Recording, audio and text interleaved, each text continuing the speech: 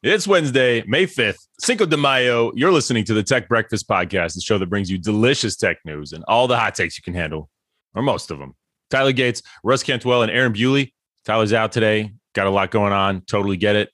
Me and Russ is who y'all have today. How's it going, Russ? What up? Doing all right. Yeah, Tyler bought a really old house, and now the house explodes. That's not exactly what he said is happening, but in my mind, when you buy a house on your manor that you have, that's 1970s, you're always fixing things. But the bright side of that is, even if that's not the problem at the moment, Tyler probably wishes for more of those problems because he's a dude who likes to just go fix broken things. In fact, he likes to fix working things. So that's probably right up his alley. I'm sure he's doing just fine. Yep. So I have a thing I missed on Monday. In Monday's Today in Tech History, I totally failed on the fact that Dell Technologies had turned 37 on the Monday. Company with which you are employed. The company with which I am employed. It was its birthday. Had started happy 37 birthday. years prior. Yeah. 37-year-old Dell. Yeah, that's older than me. Michael had actually tweeted about that morning, and I had liked it and then totally forgot about it. Let me see. Man, that's a huge miss. Yeah. A big one. Yeah. But he said, let's see here. I have to edit this down. There it is. Happy birthday. This is on Monday. 37 years ago today, in 1984, Dell Tech was founded. This happened. 800 plus million PCs, 37 plus million servers, 160 plus million terabytes of storage. Like, these numbers just don't even feel real, 32,000 plus patents issued and applied, 1.35 plus trillion in revenue, and a whole lot of human progress. So grateful to all who helped us. I would like him to add in there how many dollars were moved around during the different financial transactions of Dell, from public to private to acquisition to public again to selling. That would be an interesting number to see as well, because of those of you who don't know, Mr. Dell and his friends have had some incredible just financial engineering over the last, I'll just say, decade, that I assume will be studied in finance classes across the country. So it's just good for them, sort of thing. Sometimes you got to do things a different way too. One of the biggest ones I remember is, I guess when they went private, being able to not have to report to the street every quarter, it gave you a longer term vision. It gave you the ability to do things that you couldn't normally do while having to produce numbers quarterly. You know what I mean? So, you can for sure refocus. We're a private company, so exactly. I recognize the distinct benefits of being able to just make changes whenever you want within the organization. So yeah, exactly. It is definitely nice. Give you some power. So, okay, today in tech history. Let's see. Gosh, there's some weird ones in here that I don't even know what I want to get into. But let's see. Well, there's the I Love You virus. Do you remember that one? I cannot say that I do. What is May the 4th, virus? 2000. In the year 2000. The Love Letter computer virus, a.k.a. the I Love You bug, spreads to personal computers running Windows around the world in just 6 hours. It's incredible. Wow. Spreading through email, the virus entices victims to open the message with the subject of "I love you." About 2.5 to 3 million PCs will become infected. The cost of system downtime is later estimated $8.7 billion. It's thought to be goes the to fastest, show you how much fastest moving and most love. Widespread virus in history. Yeah. Would you say it goes to show you how much we need love? Two things. One, in the year 2000, we were even less educated at that time around what to click on and what to not click on. Yeah. Inside of emails. So the answer is don't click on anything ever. Yeah, I just don't use email. That's right. That's just don't open your email, and you're probably fine. But that's pretty nuts. The cost of system downtime later estimated at $8.7 billion. That's anytime there's a B there, it's a pretty serious problem, especially if it happens in 6 hours. That's nuts. Yeah. Pretty crazy stuff. All right. And the title of it's awesome. It says "Love Stinks." Yeah. Well done. Well done. This day in tech history guy who's always late on updating this day in tech history for this podcast, which we know is your number one priority. Okay, let's get into some tech news. What you got, man? Tech news. About? So I want to start. There's a lot more today. I felt like Monday. I felt like Monday was just like everywhere I looked, the number one thing was AirTags and being able to put a key ring through it. I'm like, shut it down. We don't need to talk about tech. Shut it down. This is ridiculous. Well, I think we are going to have, at least in the near term, although I think this will go on for a while, I think we're going to have a lot of things spilling out from this Epic versus Apple thing. Yeah. And I say that because I don't know if Epic's going to have any friends after this. I mean, maybe Apple won't either, but I say that because Epic, and I recognize they sort of have to do some of this. It is a trial. They have to present evidence, but there's a lot of dirty laundry being aired. I think I sent, or maybe you sent an article about Sony. What was it? You remember? There was some Sony court documents, or there were some things that they had that ended up getting released as court documents. I guess there was some communication between Sony and their lawyers about cross-platform play and their opinions on what they would require from Epic and all this kind of stuff, right? To be able to move to PC. And apparently they went to great lengths to have these things not released. So what's interesting about that is there's this, and PlayStation is being blasted for this. And it's important to note that cross-platform play basically means PlayStation, Xbox, PC, Nintendo, Switch, whatever, can all play together, just like Fortnite can play on any platform, phone to console to PC. You can play Fortnite on it. Yeah, which is huge. That's a big thing for a game. That's a very big thing, and it's something that should have been done a very long time ago. And the Sony has been long a staunch defender of the exclusivity of PlayStation. Just very, very, very, very long in this regard. It's kind of part of their advertisement. It is, but another part of only their on PlayStation feel, for sure. Another part of their advertisement is for the players, which, you could argue for the players. You want to do something for the players? Allow them to play with their friends on Xbox on a game that's free on your platform that is on other ones as well. Not telling you to share your exclusive games with other platforms, but why can't someone play on the same server? It's a little ridiculous. So they show some, some emails going back and forth. And one of them is, and look, there's every business probably has emails like this, but the reality is that like it's very much so not for the players. It even states distinctly in the email from one, I think it's from a lawyer at Sony back to Epic, that says, I have yet to see, or there's been tons of manufacturers or game developers who have asked us to be able to do crossplay, yet none of them have been able to come up with a compelling reason as to why this helps Sony's business model. And unless you can do that, I don't see any reason as to why we can move forward with this. Which, other than it's the right thing for the customers. Yeah, exactly. Which I believe, candidly, that ultimately ended up being, Tim was like, okay, well, what if we respond with, we'll just pay you a lot of money? Which is ultimately what they did. So basically what came from this is Sony did not give in or become the good guy in the situation, which a lot of people, I'm telling you, when Fortnite was pushing for cross-platform, there was a point in time where you could do cross-platform on literally everything except for PlayStation. Yeah. Like Microsoft and Nintendo, two competitors in the space, released ads together. Like they were in the ads together, showing them playing Fortnite. And this was not a Fortnite ad, by the way. This was a Microsoft and Nintendo ad, basically taking pot shots at Sony. Yeah. And so everyone assumed that they just sort of caved to the pressure. They did not.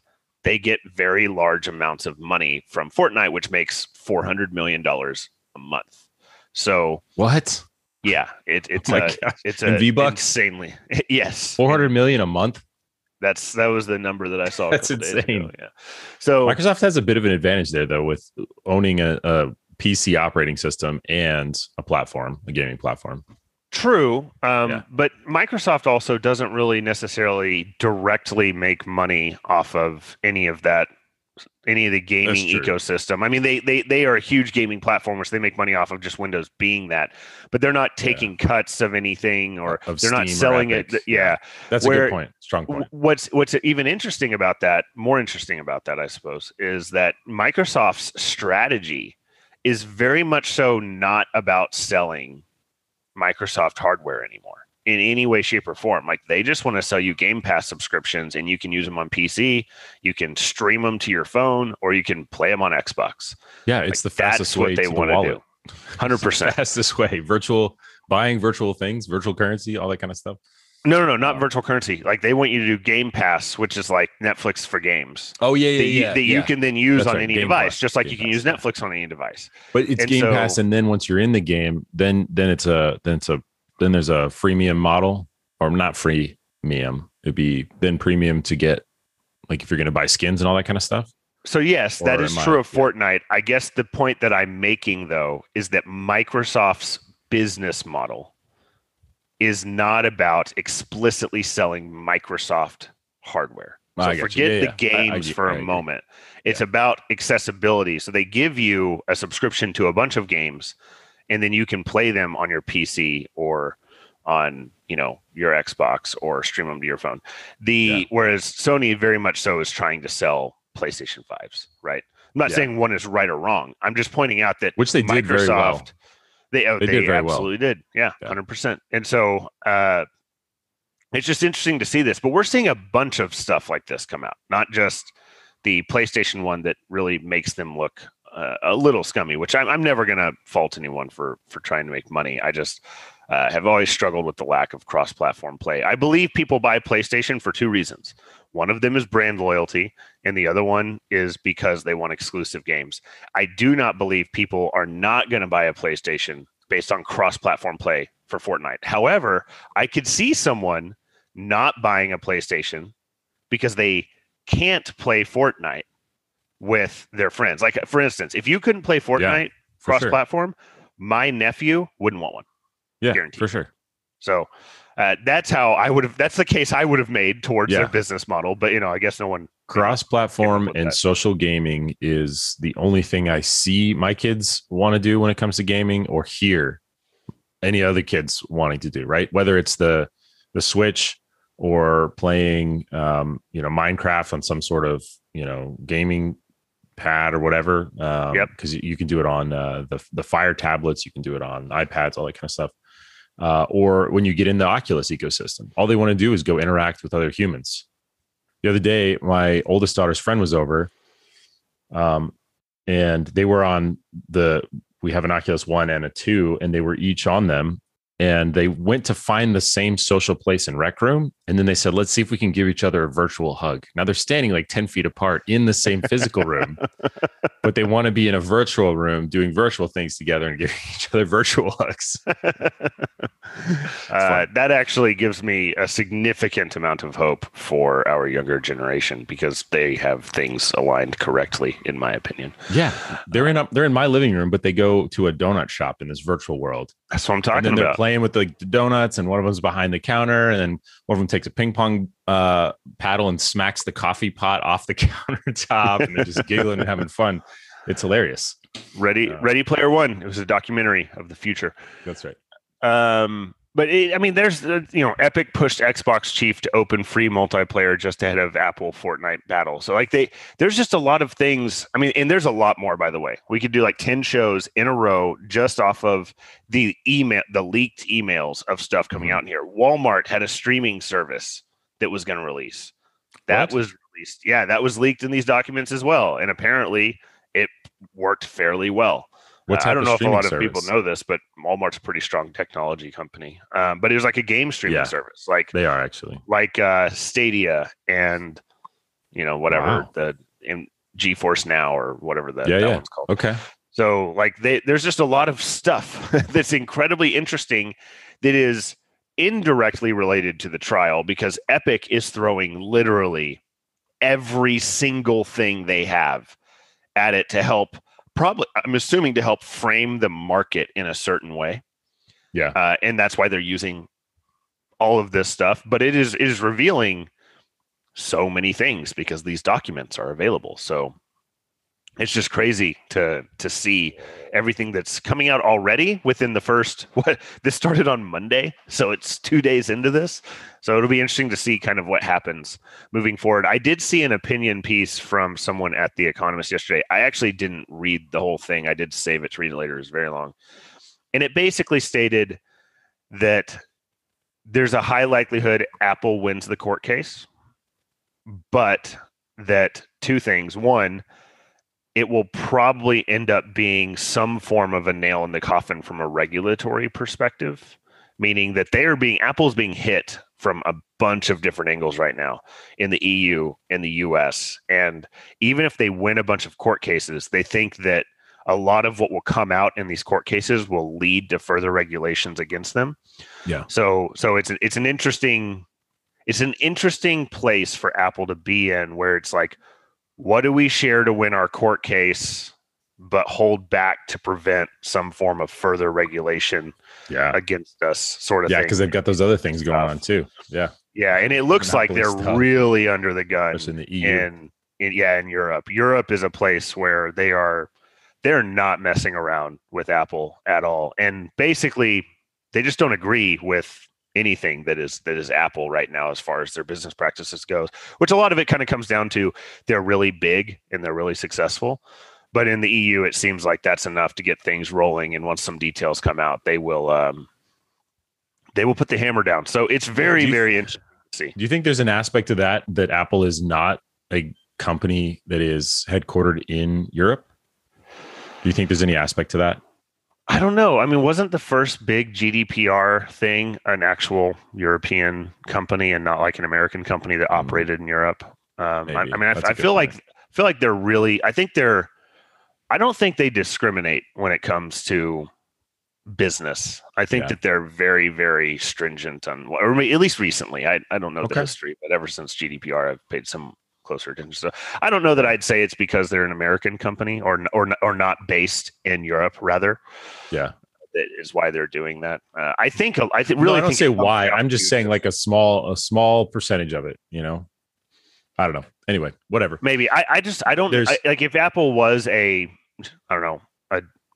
French company, for instance. I don't think they'd be treated any different. I think it's more of an element of get really, really big and make it, and it becomes, I think once a company becomes so big that it then becomes very, very difficult for other people to do well in a space, even if there isn't any form of anti-competitive behavior going on or whatever it might be. If there's only one option to really fundamentally be able to do something into that company, I believe there's going to be scrutiny just based off of that in general. And I think we're kind of seeing that on both sides.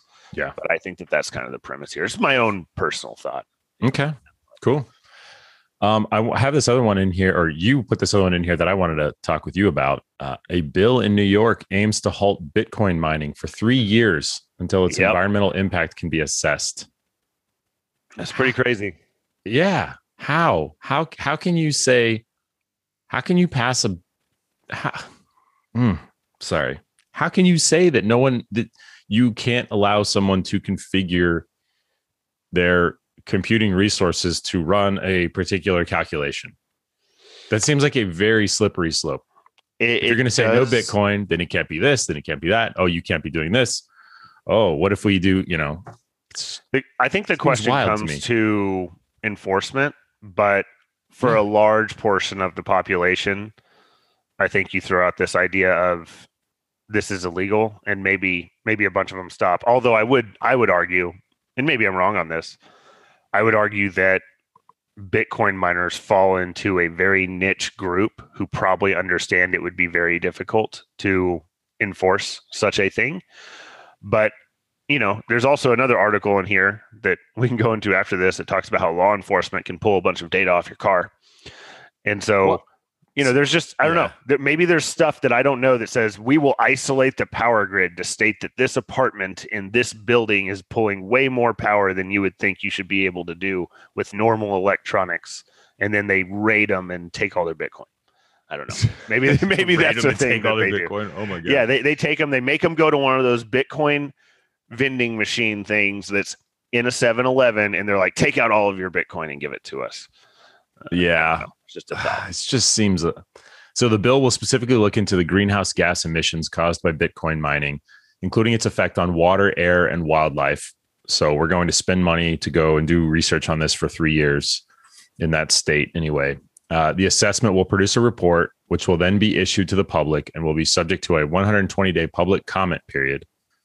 Cryptocurrency mining centers are an expanding industry in the state of New York, often, but not exclusively, located in retired or converted fossil fuel power stations, including dormant peaker plants, the bill said. How are they going to research this if they can't mine Bitcoin? That's a great point. Like, do the rules just not apply to the researchers, or like what's dude? You figured it out. Here? They want to shut everyone down so that way the state can then do all the mining for 3 years. For 3 years, they want 3 years of mining Give us all of your gear. We'll give it back in 3 years, completely trashed, and that's what they're gonna do. Yeah, I think that I struggle with it as well. In some areas, like say in China, where you remember we talked about that city that was responsible for 8% of Bitcoin generation, and the U.S. is responsible for 7%. Yeah. Did you hear that the government gave them 48 hours to get out of the city with their operation? 48 hours. They were given 2 days to move everything or something. So it was some ridiculous amount of time. It may have been even 2 months, but in either way, it's an unreal amount of time to move what I saw. Just looked like the amount of GPU compute that I saw looked like it dwarfed a Google data center. Yeah. Wow. I mean, it was insane. So that's where, man, this is kind of what I was trying to get into with the European regulations on Apple and all this kind of fun stuff. But many months ago, we talked about some of the regulations for the U.S. government on like sanctions and, monopoly moves and all this kind of stuff on U.S. companies. And I was just reading a ton of documents, and people were complaining about how we are artificially limiting our capabilities as a nation by doing that, especially when you have other nations like China who don't do these things and then continue to, pull ahead, push ahead, whatever. And then you have situations like this where New York wants to ban Bitcoin mining so they can study it for 3 years. I can't even say that without laughing. There. But yeah, whatever. Well, there's more. So I guess we probably, if we want to talk about that, I think we have to boil it down a little bit more, because I've been thinking about this a lot. Thanks, Bunks, and your AI and 800 pages of AI crap. Why don't we just study it instead of banning it and then studying it? I don't know. Well, let's talk about some of the things that China does do. Like, they do look at anti-competitive behavior. They define it differently because, like, in China, you're copying someone is like not just okay, it's an expected behavior. Yeah. But they, like, I think Jack Ma and one other large billionaire in China just got severely fined for anti-competitive behavior and forced to stop working in some way, shape, or form in some aspect of their business. I don't know the specifics, but like, there's 2 different cases where the Chinese government laid a hammer down hard on their own local businesses.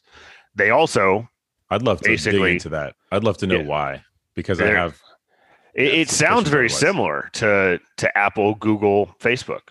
Yeah. Like, very, very similar, but it's, there's more to it. I maybe just Google Jack Ma, loses lots of money, still rich, sort of thing. But, and then they also, maybe they're not banning Bitcoin, but they did look at one of their, huge Bitcoin operations and said, shut it down or get out or whatever it is, because you're not hitting the regulations, the environmental regulation requirements that we've set forth, in our country. So they're doing some of that, while at the same time, they do a lot of things very different that I think directly affect what you just described. And the best example that I can use, I think it either came from a podcast I was listening to or a book that the guy who was on the podcast wrote, one of the two.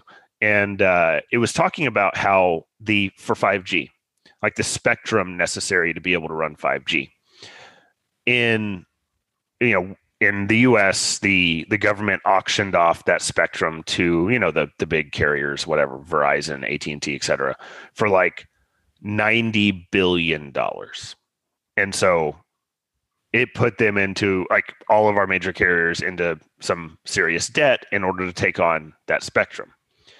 And in China, that spectrum was given to the carriers, but then, they were given specific goals that they had to hit within, a certain amount of time as it related to deployment of gear and getting it up and running and whatever else.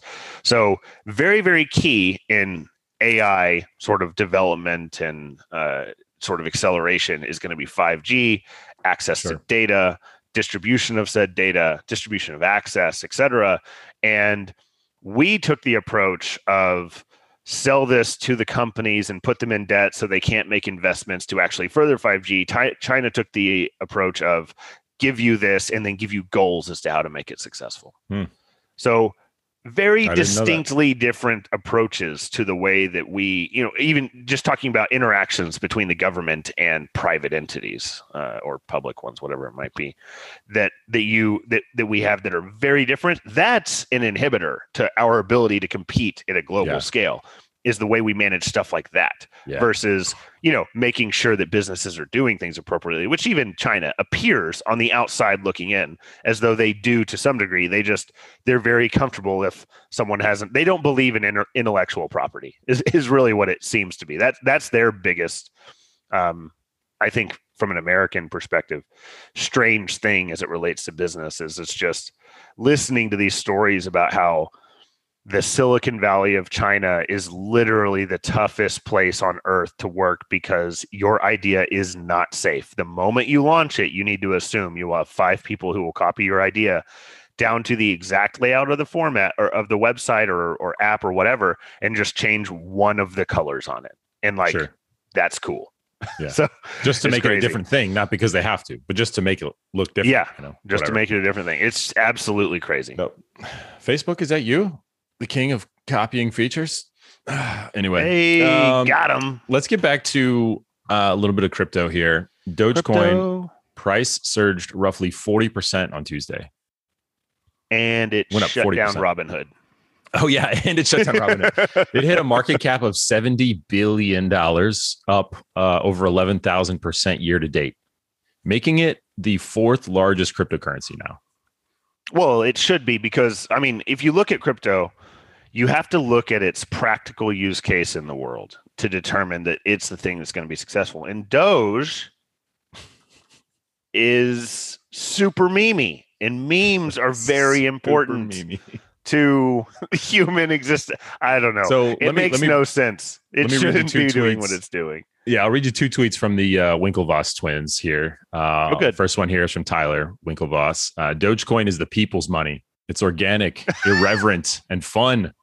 Gemini, which they own, now supports Doge. Deposits are open. Trading to follow shortly. And then Cameron, his brother, twin. Dogecoin is the funnest and friendliest crypto in the observable universe. Yes, it's a meme coin, but all money is a meme, he says. Oh, snap. We're making bold claims today. All money is a meme. BDPs, Woof. Baby. I'm not going to say what BDP stands for. You can Google that in your spare time. Yeah. So here's another funny one. This is from Tracy Alloway. I wish I could hear the internal conversations on Wall Street about how to credibly offer Doge exposure to clients. Oh my gosh. This is when Fisher Investments. I gotta go retweet Tracy's. That's hilarious. That I hear advertised on ESPN or not ESPN, but like the local sports station all the time is like, we do better when you do better. They're sitting there thinking to themselves, like, does this go in our high risk portfolio, or what do we do here? It sounds like a bunch of guys who really don't know anything about Bitcoin, but they're probably looking at this. Doge looks pretty good. It's gone up 40% in the last day. It's unbelievable. Let's do that.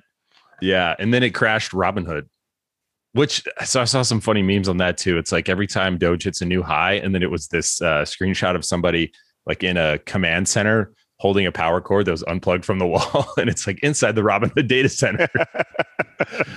Oh man. Oh, that's good stuff. That's good. I like it. I'm a fan. Although Yeah. I had I to don't go have back. Doge. But You do I'm have still it? a fan. I don't. But Okay, yeah, neither do I. I I'm was still a gonna fan say of you watching do. it. I had to go back to our conversation on January 6th where I was talking with y'all about it. And I went rather back and I not. pulled the I pulled the conversation thread from us on Telegram and sent screenshots. And I actually called out in my screenshots here that I was going to take a screenshot. And yeah, it's hilarious. What if I told you that yeah. right after I told you it's ridiculous and it's a meme, that you then went and bought some? I went and bought like, and you had like $3 million worth now? I'd be knocking on your front door. I'd throw you a bill. Oh, that's hilarious. I'm waiting for like one of our friends on Twitter or something, or just in the tech community to just kind of disappear and be like, where'd so-and-so go? Right. And they're like a Doge millionaire. Yes. Yeah, exactly. Retired on Doge. That's funny. Oh, goodness. Okay. All right. What else we got here, man? What else we want to talk about? Well, let's see. There was a really interesting one. It was a study. Studies are interesting. They come with percentages. I'm a big fan of percentages. It likes to show influence in a particular segment. And what percentage of consumers do you think would switch to municipal broadband if made available? If you can recover. I was reading a different thing that you put in there about Steve Jobs and Feces book. Sorry, I lost You it. want to touch on that real quick? No, I don't know. Get I'm to your sorry. guess? We can come back to your thing. Oh, that was hilarious. What about municipal broadband? Yeah, no, you guys got to see our OneNote one day, and the titles of some of these articles that we don't always make it to is ridiculous. So there's a fairly high percentage of consumers that if municipal broadband was made available would switch to it. What do you think that percentage is? So what's the advantage of municipal broadband? What's the difference? I guess because they just want to get. I don't actually. So I don't know that from the article, but I will say in a different article that I want to say I read 2-3 weeks ago, there was a push for broadband companies to make $15 internet available. Yeah. And a lot of them are as well. Yeah, and I think they're suing. I think the companies are suing New York for that. I believe that municipal provided broadband would be to attack that type of market, a lower cost internet market. Okay, well then I'll give you a percentage. So back in my SE days, my two go-to answers were always it depends and roughly 30%. So since this is a percent question, I'm going to say roughly 30%. Pretty close, 40.2%. Hey, there we go. Which, if my math serves me correctly, and since Tyler's not here, I think that makes me the de facto math guy. That's just over half. So that's pretty strong. Wait, did you say 40% is just over half? Yeah, which, let's be honest, is better math than we've heard Tyler do on this show in the past when it came to songs and Beat Saber. Under half? No, it's just over half. Okay. If you start from the top and work down, that's just over then it's half. just past halfway. There you go. Okay. Yeah. Depends if you're going B to A or A to B. Yeah. All right. So you don't know where I started. Don't assume my starting position. All right. That's true. Yeah. It's 2021. So It's a lot of people though that would roll with that. And that was over 1,000 people, literally just over 1,008 US residents that were surveyed. Yeah. So cities providing internet service for their residents as a utility. I mean, I think that's something that we've talked about a lot, and it feels like maybe that's the right thing to pull. I don't know. I'm not saying that you get great service from cities, but that's where I'm concerned about it. It's, is the local government going to be able to provide a good internet service? I mean, it doesn't negate other service providers from being there. I think the number one thing that we have to get to is to regular competition in most, if not all areas. I think that there are some issues, obviously, in some very rural, gosh, that's a hard word, parts of the country It's like 30 Rock. Yeah. What is it? Rural juror? Rural juror. Juror. Anyway, God, that's tough. Yeah. There are obviously difficulties in getting stuff to different places. I do believe it's imperative that we get our broadband into a better spot. And I think that if we're going to let the market dictate it, we have to open up the lanes of competition better than we have before. And if opening up utility access is the way to do it, which is what I think we tried in 2015, 16 timeframe, which, sort of ultimately failed. I mean, here's kind of my biggest thing with this whole conversation. Google tried to push into the internet market and found it to be too difficult for them to be able to make that work not because they couldn't fund it or because Google kills things, but because they physically couldn't get access to what they needed to be able to do it. That's a problem. Yeah, in my opinion. That is a problem. That's a problem. There's two things I care about. There is connectivity for everyone, right? Yep. Especially kids for school. Yeah, exactly. Right. Trying to get educated and all this kind of stuff. You think about access to water. You think about access to internet, right? Just to be able to connect and learn and grow and have opportunities and all that kind of stuff. And so, yeah, I would love to see competition. I mean, for years and years and years and years, everywhere you move, you essentially have one option, and it's so frustrating. That's the fact that I have two different gig options where I live. That's insane. Is unreal. I mean, it's just and I will tell you, this is, I'm sure someone somewhere thinks of this as well, but like, I thought of, like, I did not buy this house or sign to build this house until I checked to see what internet was available. I do it. I've done it every single place that I have moved since probably 2009 or 10. Yeah. I have checked to see what internet was available before I made my decision as to whether or not I was going to move there, which most people definitely don't do. But I do believe that it's something that if you found a way to advertise it, you could actually, get more people to move to Prosper. We have 2 internet providers, move to Prosper, or whatever it might be, So it's just crazy that is such a rarity here to have not just 2 different providers, but the fact that I have 2 that can provide, a gig service. Yeah, that type of speed. Both of which, by the way, at a gig offer unlimited no cap data. Interesting that they have caps in other areas of the country, but for some reason in Prosper, there's not a cap on the gig speed. So just saying. Yeah. Okay. What else? New emails show Steve Jobs referred to Facebook as Facebook amid App Store conflict. Get wrecked. That seems so childish and hilarious. That was the thing, by the way, that almost made Bewley fall out of his chair mid-reading of the previous article. That was the because I was looking for headline. Facts and all this kind of stuff, and then it was like something a 5-year-old would say. I don't know. Oh yeah, no, it just goes to show how much so many of these Silicon Valley's companies who work together very distinctly hate each other for one reason or another. And Steve Jobs was a relentless competitor, right? So I think that we know that about him. So anyone who wanted to do anything that wasn't in his favor, he certainly wasn't going to be a fan of. And Facebook seems to do nothing that's in other people's favor, other than, maybe people won't use your platform if you don't have Facebook. Yeah. So here's another one. Belgian cyber attack. So this is yesterday. Belgium was hit with a sweeping cyber attack yesterday, leaving its parliament, government agencies, universities, and other organizations without internet service for hours. The effort knocked out both websites and internal systems, including the country's coronavirus vaccine registration portal. They targeted the government's service provider with a DDoS, which I think most of our listeners are familiar with. But if you aren't, it's just basically a strategy that overwhelms the networks with massive amounts of artificial traffic and it shuts it down. Man, yeah, that's rough. Yeah. And so the whole point here, and the incident highlights the growing ability of cyber criminals, either independent or state affiliated, to strike unprepared governments and companies.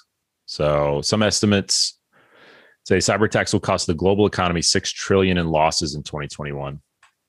So, yeah. Wow. Yeah. When you think about government conflict or nation state conflicts and all that kind of stuff. Yeah, you wonder how much more of it is just bringing a nation's communication system down. Right. You know? Yeah, that's where a lot of that comes into the AI discussion with China, is with more and more stuff that we have built to, be ran by things that are in the connected world. How do we secure them? How do we make sure they're safe? How do we prevent things like this from happening? Mm-hmm. And AI ML is quantum computing is also another part that's being driven into this a lot. Is like a lot of it's being built to have supremacy over who can control stuff like that. So that's a big piece of it. It's maybe even more important in being able to secure your online purchases whenever you buy a movie from Amazon. And if you don't know what I'm talking about, it looks like Amazon is being sued for saying that you have bought movies that it can take away from you. Meaning, when you buy from Amazon Prime, I don't know if you do this or not. Like we've bought a few movies on Amazon Prime.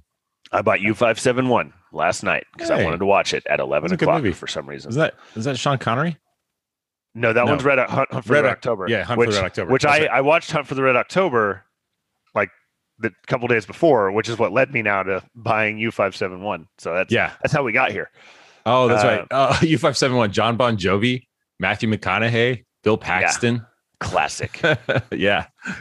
That's well, what's interesting here is the overarching conversation. And with this is something I've been involved in these conversations before. I don't give it a significant amount of thought, but it's people always talk about this idea of ownership when it comes to like media and assets and whatever else. And what I can tell you is that pretty much no company that publishes any form of media will ever say that you own anything. Like nothing. So people talk about this mostly with digital stuff. It's like, well, you don't own that because you don't have a physical copy of it. But there's even arguments that have happened. Like, for instance, copyright companies claim that buying a DVD doesn't mean you own anything, but you have merely purchased access to be able to leverage that that's content, right. and that it can be right revoked. to watch it. Yeah. So that's with a DVD. Oh, I forgot about that. Yeah. when we went through all these DRMA conversations. But yeah, I spend more on music every month now than I have ever in my life. And I don't own any music. Yeah. I just own access to libraries of music. Which people would even argue. I pay for access to in some respects, they would say you never did. At least once copyright got to the point that it is today.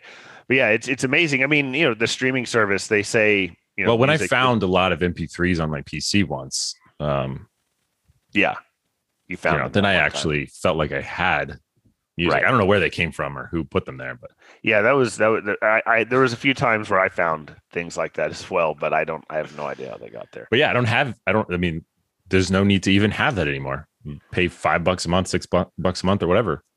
It's just such an interesting thing to me because the fact that they're being sued over this, which I suspect the person suing them will lose, if I'm honest.